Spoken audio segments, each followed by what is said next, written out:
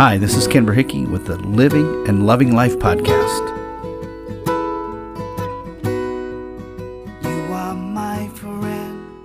Good morning and happy Thursday. I just got done running here in northern Michigan. Beautiful, beautiful morning. Sun is shining, and it's a lot cooler than it had been over the last few days. So I found it very enjoyable, very refreshing. I should back up here a little bit and say that I don't really run. I'm a slogger. I used to be a runner, but those days are far behind me. When I say slogger, I mean a slow jogger. I'm not even proud enough to say that I'm even a jogger anymore. Anyway, this is how bad it is. People can walk in front of me and I can't even catch them. But I still love running, and I'm so grateful to be able to run and enjoy the beauty of the morning and to see God's handiwork here in northern Michigan.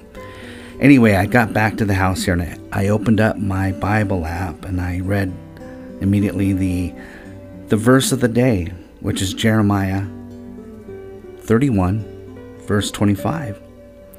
It says, "I will refresh the weary and satisfy the faint."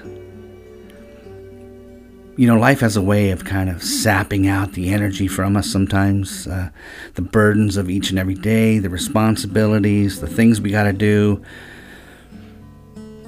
or even fears and frustration, anxieties, unanswered questions have a way of sapping the energy from us, pulling it away from us.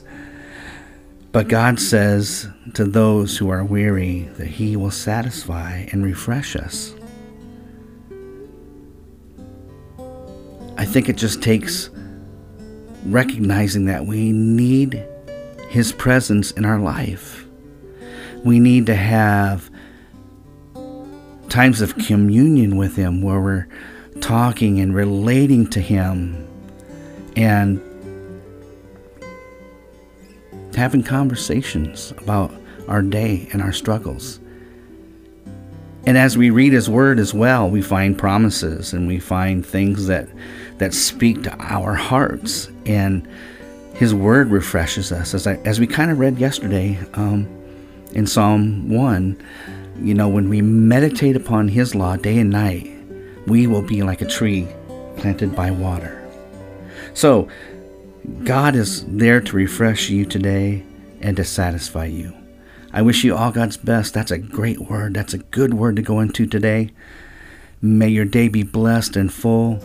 I wish you all God's best. Grace and peace, everyone. You are my friend.